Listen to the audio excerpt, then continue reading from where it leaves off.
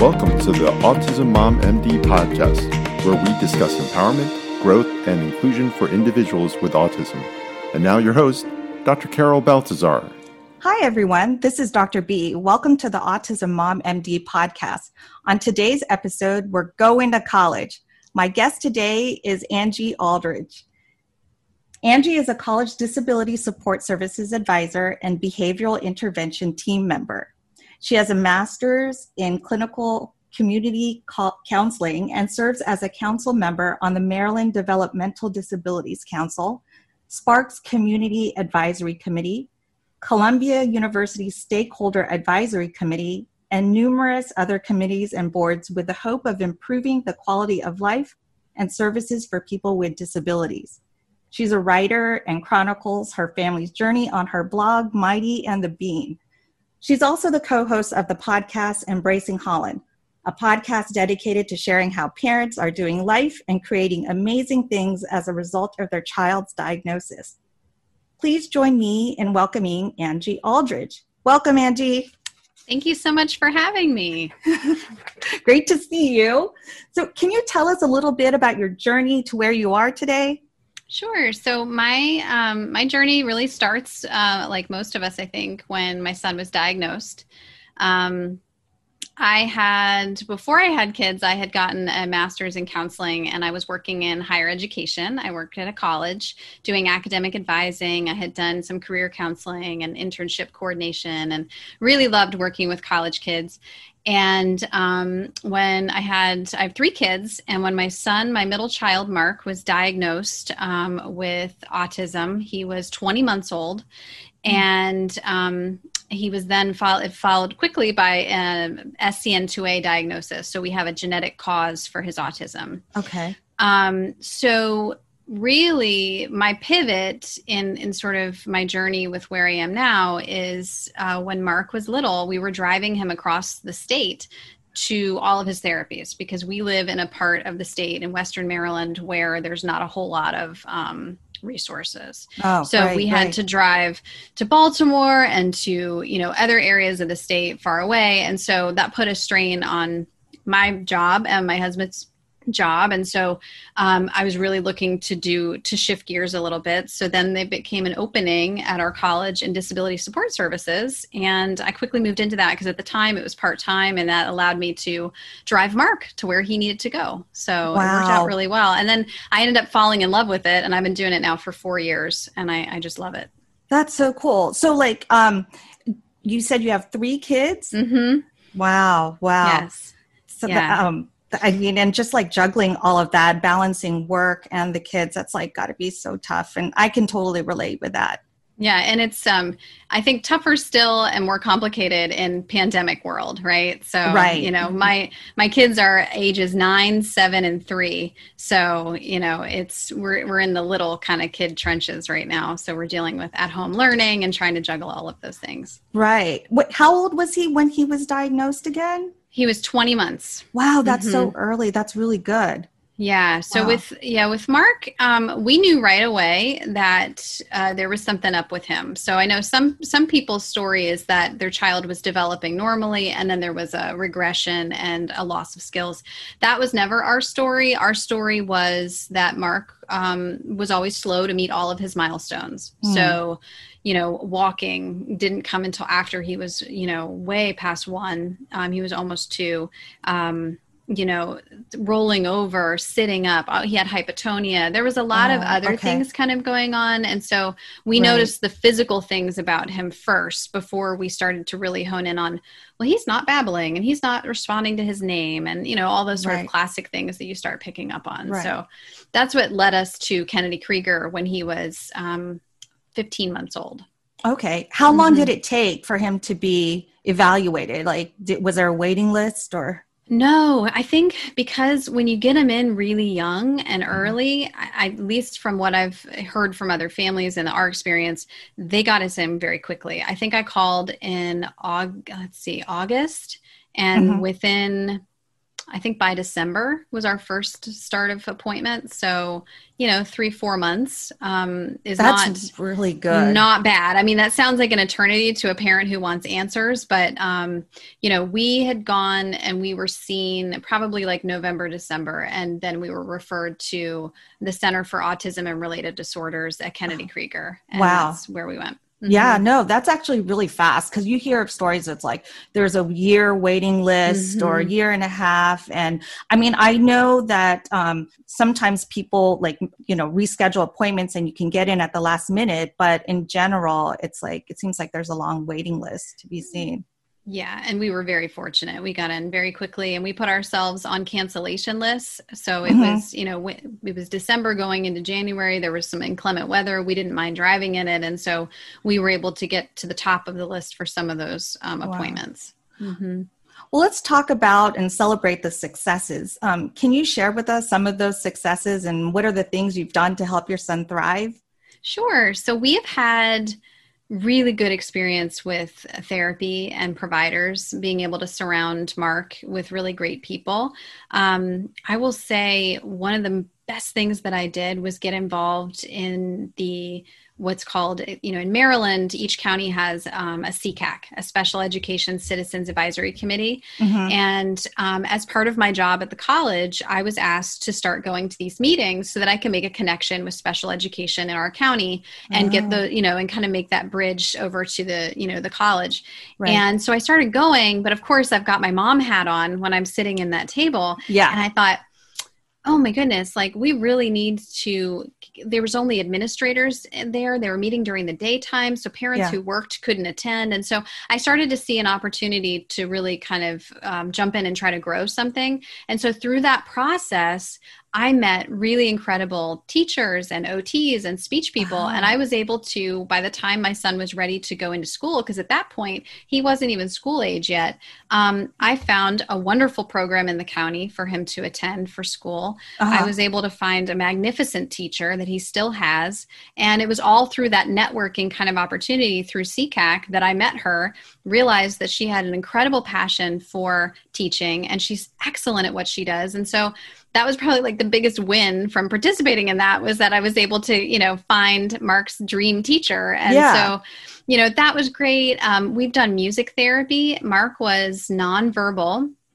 At age 4, he was in preschool and he loves music. So I thought, let's try music therapy. Music therapist came in to do the evaluation. She comes in and she has a guitar. He points to the guitar, touches it and says, "This is a guitar." Wow. This is a child who has said 0 words.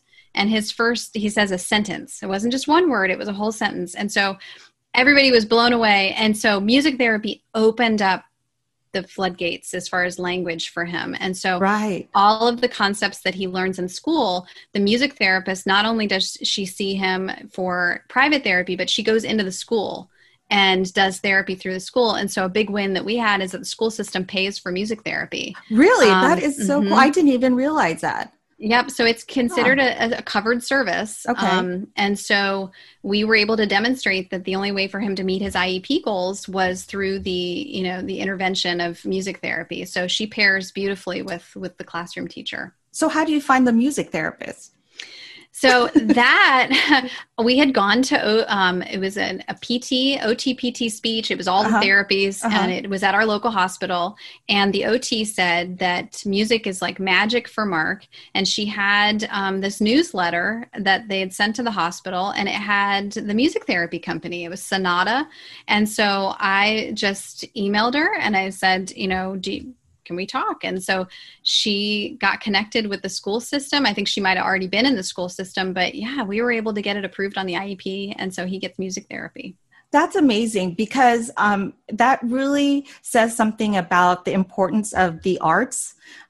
Because for music and just, theater, because when my son was much younger, he really enjoyed drama and the theater and he got involved, but talking to him when he was younger, he's an extrovert. He's like a social butterfly. He has Asperger's, but he's not he doesn't shy away, but it's the socialization skills. So I got him involved in doing some plays and stuff.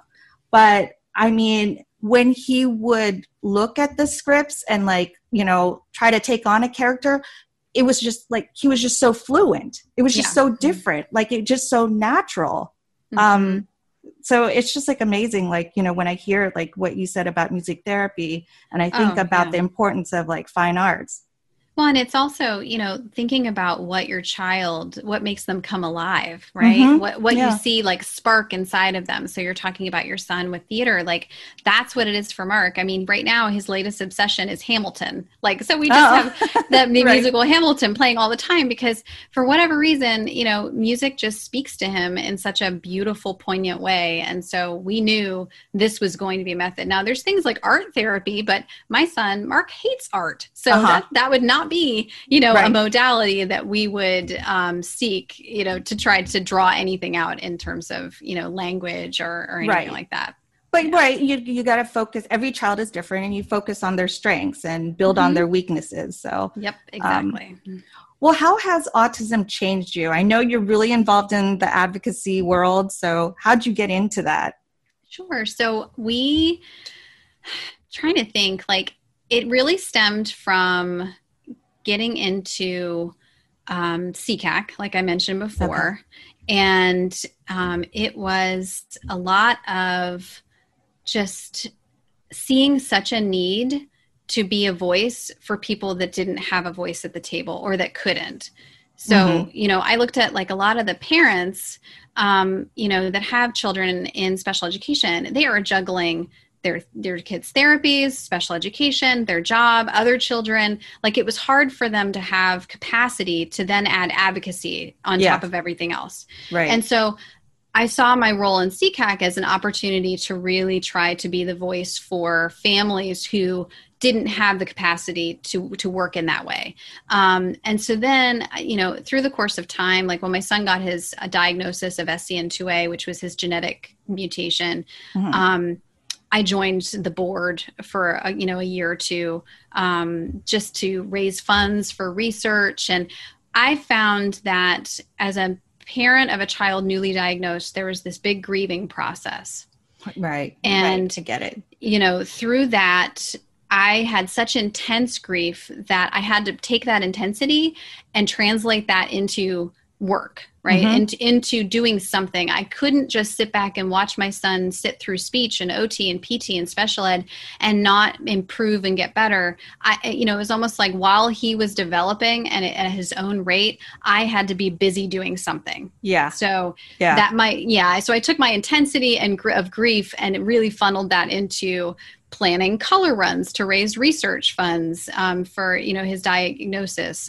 We did resource fairs through CCAC. And, anytime you volunteer on one thing, and you probably know this, you get asked to then serve on a whole bunch of other things. And so for a while, I just kept saying yes and yes and yes and yes. And now I feel like I've moved into a season of saying, okay, let's rein it in. Like, let's, Right. So it really was me needing to focus my energy in a way that felt like I was making a difference when in reality, my reality at home was I was waiting for Mark to let us know how we could help him. Right. Well, so with the CCAC, do other states have a CCAC, or is it called something else? I'm not entirely sure. I definitely know, like Maryland, every county is supposed to have one. They have a budget through MSDE, Maryland State Department of Education. And it's supposed to be, sort of governed by parents of children with disabilities. Okay. And it's an opportunity for parents to give their input and their feedback and shape special education. It's their pipeline. Right. But yeah, it's a good question. I'm not sure, thinking about surrounding states near us, I'm not sure. Right. There are. Yeah. Right. Because that would be great if and, with the internet now, you could look that up and just Google or maybe check Facebook or something. Mm-hmm. Okay. Well, let's dive into today's topic, which is college. In 2020, the CDC estimated that about 1 in 54 children in the United States has been diagnosed with autism spectrum disorder. This is a 10% increase from last report 2 years ago, and it makes the highest prevalence since the CDC started tracking ASD in 2000. 2 years ago, it was estimated that about 500,000 kids with ASD would be transitioning into adulthood over the next decade, and that about 45% of them would be enrolling in a university, college, or a technical vocational school in the coming years.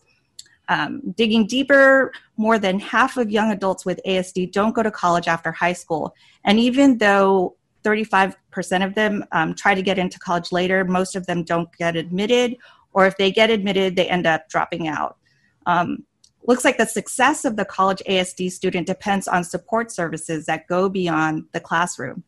Angie, my son is about to start his sophomore year at a university in a couple of weeks, and I'm so glad you're here to share your expertise on this. So for those just starting the college application process on the college application, what do you think? Should the student say that he or she has a disability? I mean, does it affect his or her chances of getting into that school? So that's a really good question. And just so that families who are listening know that colleges, first of all, should not be asking about a diagnosis on an application. That's not okay. But as far as if the student, whether it's in an essay or, wants to talk about their diagnosis, that is entirely up to the student and how comfortable they feel with their diagnosis. And so because I've worked with so many college students over the years, I have ranges of students who really, are like self-advocates, and they're really great about wanting everyone to know what autism is or whatever their diagnosis is.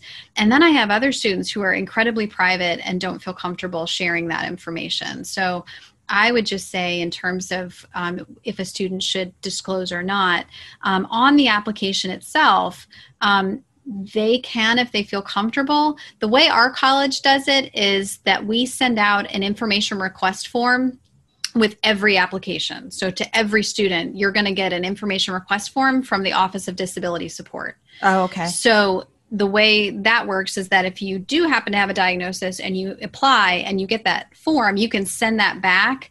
And so the admissions office is going to get that form. They're going to forward it to our office. So you can self-identify in that way. Oh, okay. Okay. Mm-hmm. Yeah, my son ended up saying, talking about his Asperger's in his essay. And so, I mean, we've always taught him, like, you need to embrace this, because when you're, it's a lifelong diagnosis. It's not like just because you turn 18, it's done, it's like, So, well, if a kid has an IEP or an individualized education plan or a 504 plan in high school, does the student automatically get the services in college?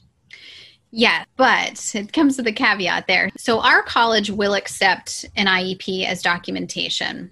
Some colleges won't, but after the Amendments Act that was passed in 2008, there was a big shift and change that said that students didn't have to go to great lengths to document their diagnosis.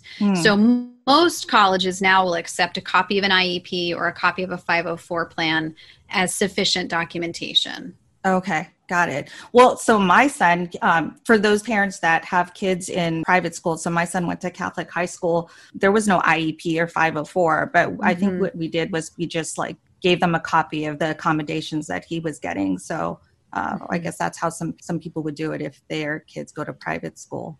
Yeah, that's a really good point. So, well, what's the usual documentation that applicants would need to turn in during the process? I mean, would you need to get a new evaluation, neuropsychological eval, like during your junior year or something, or in high school? So that's also a good question. So the neuropsych eval can be really helpful because the psychologist can provide recommendations that maybe the student and the family has not thought about. So they're going to be able to do in-depth testing.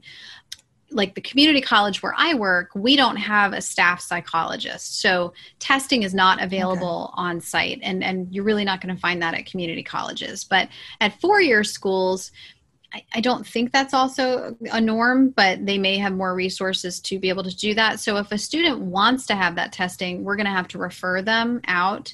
And a lot of times insurance may not cover that. So it's a hefty expense out of pocket, but that evaluation can be useful in that for instance, last fall, I had an incredibly thorough neuropsych eval for a student. And on that evaluation, it said during emergencies, such as, in the event of like an active shooter or a situation where you would have to lock down a building, the psychologist put that the student would not know that there was danger, that he would have to be guided and given direction as to what to do. That instinct wouldn't kick in. And I would never know that had I not had the psych evaluation to review that. And so that led me to thinking, okay, we need to be thinking about this for other students. But psychologists will include information in that evaluation that's incredibly helpful to disability offices, that it'll glean information because it's over the course of much longer time they're going to be spending with the student. They're going to be doing testing. We're not going to get all of that information out of a student during, a 30 to 60 minute intake appointment. So, no. So the answer is no, they don't have to. But if they want to, it could be quite helpful in shaping the support and the services. But in terms of documentation, most colleges will accept the IEP or the 504, but they can also accept a letter from a provider, so a medical provider, a counselor, a psychiatrist, psychologist, as long as it has the student's information, their diagnosis, and it's signed by the provider.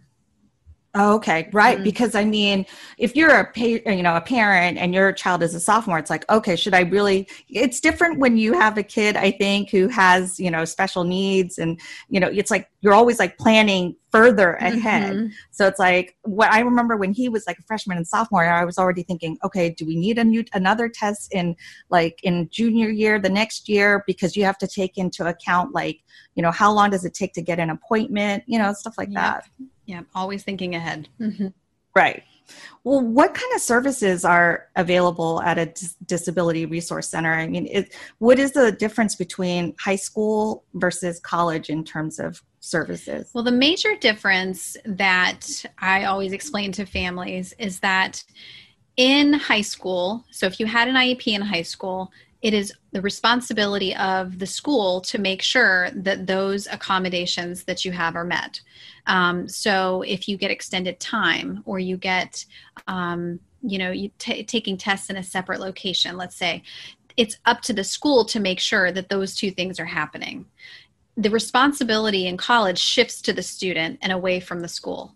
So in college, it becomes the student's responsibility to be that self-advocate, to make sure that they're getting that extra time, to request the accommodation. So in high school, it's on the school to identify the need and to identify, what the supports are.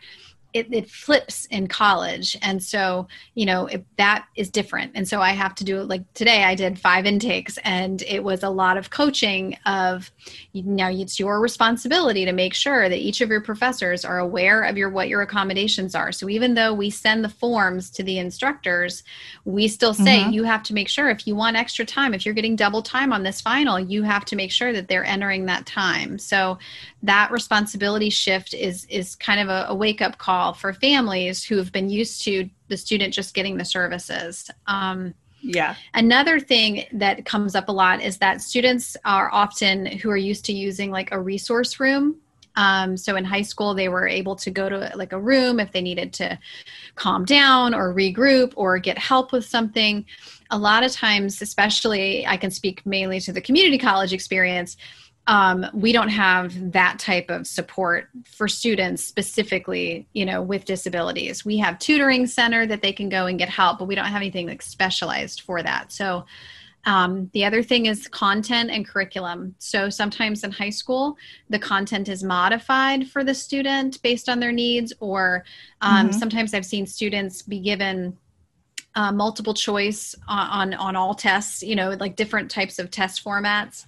And so a lot of that content, if it deviates from what the instructor is trying to measure for the course, we can't authorize that type of accommodation. So we can't make as much like in terms of differences with the content. So that's it. Okay. For the differences. Well, I mean, my son just, he started his freshman year last year, and I went through that grieving process of like, oh my gosh, I have to let go. But he was like so excited and wanted to live in the dorm and, sleep late, wake up late, all that stuff. And, the thing is that when they go to college and they're 18, they're an adult now. And you mentioned that earlier. And so as a parent, what's our role? I was so used to like being so active, like advocating. And now I know, like, he has to take over that role. But like, what if I have questions? I mean, what's okay to ask the disability resource advisor? I mean, I understand like there's confidentiality issues. So I just, Yeah.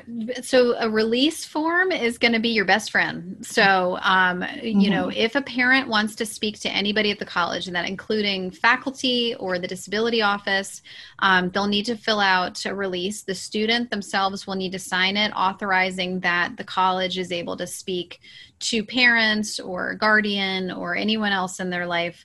The way our process is, we have a release form for our specific office so that we can talk to parents about accommodations, academic performance, that type of thing. But we also have a general release for the entire institution. So they can choose, the student can then check off, do I want them to be able to speak to financial aid? Do I want them to speak to my instructors, my faculty? So they can make that choice. So every institution is going to have a different process for that. So I would encourage families, at the onset, if you attend the intake appointment with the student, ask those questions so that, there's no issues further on where, like, for instance, this semester I had a student who was hospitalized. His parents were trying to get in touch with the faculty, and the faculty wouldn't speak to them. So then I had to get the release to the family, get him to sign it, get him to send back. So that's something really important to do, right out the gate. But thinking about the role of the parent, I think that even though you are transitioning into a time of letting go and letting them kind of, make their own choices and mistakes, I think it's also really important to be supportive in a way that, you're asking questions, you're encouraging them, but you're encouraging that self-advocacy. You're encouraging them to send emails to the faculty. Nothing is worse than having professors be emailed by parents when the student didn't make the first contact. So that's usually met with some apprehension, like, why am I not hearing from the student? So I think the biggest role for parents is to really encourage the student to be advocating for themselves, and sometimes that looks like, in my office, I will write an email for the student, send it to the student, and then say, you can change the words around, but this is what it would look like to ask for what you're trying to ask for. Because that's a big stumbling block for a lot of students, is being able first to ask for help and then how to ask for help. Articulating their needs can be very challenging for students, especially for students that have trouble with executive functioning. Mm-hmm.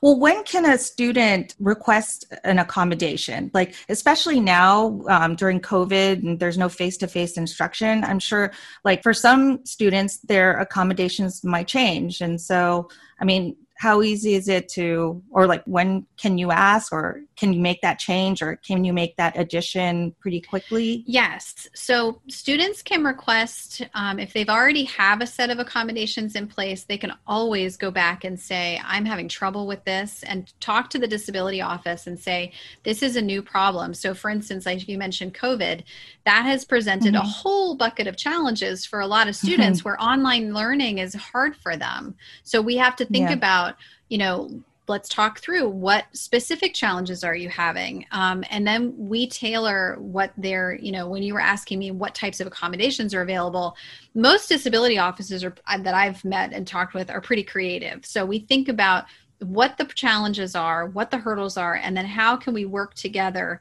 to come up with a good solution and put accommodations in place. So we can always change those. In terms of when to ask for accommodations, it's never too soon to do that. Okay. So if you have a student going, I mean, right now we're in the middle of August, so it's prime time to be thinking about that for students starting in the fall. But if your child is not, I've done intakes for families and their child wasn't starting until the following year. That's fine. I would say it's always good to touch base right before the semester starts to make sure that, if there have been any changes, we can update that. But it's never too soon to begin talking about that transition and what that looks like, and really start connecting with that disability office. Sure. Well, what I've done for like my son, and I keep saying my son because, this is all fresh right now because he's the one who's going to college. But like, I told him, email your professors like a week or two in advance to let them know, like before class starts, that you have a learning difference and, you have accommodations in place. I mean, is that what students should be doing like ahead of time, or or it's okay to just like come into class and then tell the teacher afterwards? I mean, how do the professors find out that they have a student who, has accommodations in place? So mainly there's a couple of different ways that they're notified. Our institution we automatically email those forms during the first day of classes. So, for your son, if he were, at my college, each of his professors would get a copy of the accommodations automatically. Other colleges have it kind of where you go to the disability office, you pick up your forms. It might have like a carbon copy with it. They then take it to the instructor. The instructor signs, and acknowledges, maybe they have a conversation, and then the student keeps a copy of the form. And so there's a lot of back and forth. Years ago, that's how our office operated. You had to come to our office, pick up your forms, have the instructor sign them, and then bring them back. So every college is different. I think a lot of us have moved to an electronic fast means of way, but we send them an email. And I have students that are very proactive. I have a couple where we set up meetings with the parents and the student and the faculty before the semester starts, so that they can get to know the student, and we can talk through what are some of the stumbling blocks, what are some things we can be doing right away to get support before there's a problem. I would say that that's not the norm. I would say most students don't have that like formal meeting, but certainly an email a week or two before, they can touch base with the instructor. But instructors are notified by the college. Mm-hmm. Well, how often should a college student check in with their disabilities advisor? I mean, I know every kid is different, but like in general, like. Well, and once your accommodations are set at a school, it depends on the school and what they decide to do. But for instance, our school, you don't have to come and talk to us again. Your accommodations are met. Oh. We don't have to revisit them every semester. As long as you're enrolled, we're going to send them out automatically. Now, other colleges have touch points where you have to check in with the disability office, whether it's once a semester or by a certain number of credits. They want to like check in. So it really just depends on how they run their office. But in terms of what students do typically, or like what I see, I have some students that see me weekly because they need me to check in to make sure that they're getting all of their assignments met, or keeping them on task because time management is a problem. But I would say most students I see once a semester, because our office, not only do we provide disability support, we also do the academic advising. So we can get our students signed up for classes too. And that's always helpful because we can talk about maybe which faculty members are going to be a better fit, for their particular needs. Oh, okay. Got it. Well, in terms of academics then, like, I mean, I guess every college is different, but like, would students who have a disability or a learning difference, in terms of applying for a class or registering for a class, do they get to kind of choose ahead of time, or do they get to look at preview classes, ahead of time? I wish that were the case. That would be lovely. No, I mean, we have priority registration for our veteran students, but our students with disabilities that just qualify through our office for that purpose, they register like everybody else. I recommend for all families, like register as soon as you possibly can so that you get the first pick of the instructors. And I know a lot of students use ratemyprofessor.com. That's where you're going to get, reviews from other students of what they're like, but your disability office is going to know which faculty are the good ones to work with, not necessarily like that are like the best teachers, but maybe the ones that'll work for your individual needs. Yeah. Right. Well, do you have any advice on campus life, like diet, exercise, socializing, and, keeping a schedule? Yeah. So one of the things I always talk to students about is when I think about a big shift with college, I always ask students, do you use a planner? And usually I get a blank stare when I ask that question. And I say, it doesn't have to be a paper planner. It can be Google Calendar. It could be on your phone, something with phone alarms, but they have to get used to looking at the syllabus for each class. So that's usually something new that we talk about. And I've said to students, come to my office. We'll sit down. We'll look at all of your syllabi for the semester. We'll look at all your deadlines so that if you're taking 4 or 5 classes and you're a full-time student, let's look at, do you have a test? Do you have a paper? Do you have a lab report? Are all these things due within the same week? And how can we pace ourselves and do that time management piece? Because a lot of success in college comes down to studentship, being able to be good at being a student. And so that takes time to learn that skill. So, one, I would suggest using a calendar, but getting help if you get overwhelmed with deadlines. And then the social piece is really important. And, when you go to college, if it's on a residential, I think that there's just inherently more built-in opportunities for socialization. You've got the dorm, you've got, where you're eating, you've got more activities that are probably scheduled in the evenings because you have a captive audience. So I would suggest to students to try to get plugged in with things they're interested in. So a lot of colleges have clubs. They have a club fair usually in the beginning of the fall semester where they display all the different groups that they could be a part of. Go to that club fair, find your people, and so, right. Even at a commuter campus, like where I work, we have, a student activities office and student life. And so they do activities around, if you've got time between classes, where are the spots where you can go and get plugged in? So I would say find that common interest and see if there's a club. And if there's not, start a club. You might find other people that have that same interest. So yeah. Well, I remember when we were going through checking out the different colleges, campus life, there's so many clubs. Yes. There's everything, like a Harry Potter club. Very specific interests. Yes. So if you've got a student with a very pointed interest, the odds are there's a club for that, or they could start it. So right. Mm-hmm. That's pretty cool. I just wanted to ask you, how many people graduate from college in general?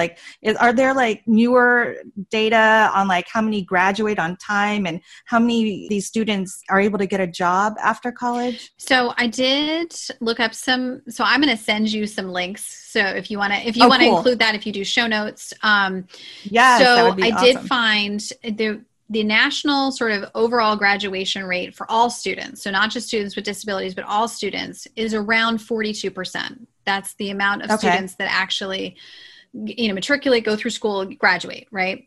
The students with disabilities are just slightly below that. It was 38%. And so we find that same trend at the college where I work. Our graduation rate of our students is just slightly below. So it's really not that significant to the general population. Okay. It's surprising because you would think that, given that you have additional need for support, and of course, as you said earlier, the students that require supports, if they don't get them, then obviously that's going to make it much more difficult to be successful. Mm-hmm. So it's really important to identify the need and to seek support. But the overall graduation rate for students with disabilities is just slightly below the average. Wow, that's awesome. Yeah, that's really that's really great news. I didn't even know that. Yeah. So what words of wisdom would you like to share with us, and especially to the parents who have college-aged kids? So I would say that you have been spending the past 18 years advocating for your child. And just because they go to college doesn't mean that advocacy has to stop. It just has to look different. And so, what I see sometimes is I have parents that kind of have been maybe beaten down by the system. They're kind of tired of that, having to fight for everything. And they'll get to us and you can tell they're worn out. They've been advocating at this for so long. If your child is going to college, congratulate yourself. You did something well, right? They did it. They made it. Right. They're to the point. So what you've done is wonderful and you've been successful.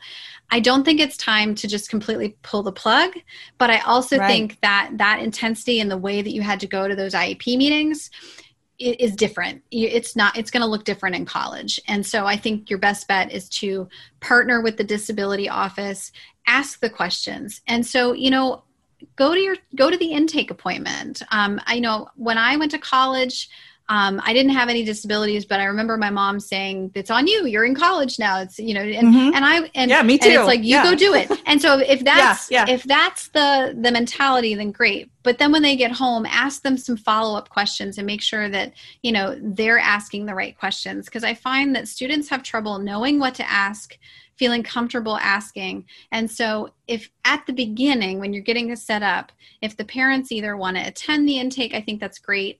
If they want to go to that first advising appointment, I don't see anything wrong with that. I know that the term helicopter parent is thrown out there. I think there's a good way to be a helicopter parent. I think there's a way to go and be supportive and encourage them and give them that platform that they can step off to be able to go to those appointments by themselves. Right. No, it makes sense. Well, that concludes our podcast for today.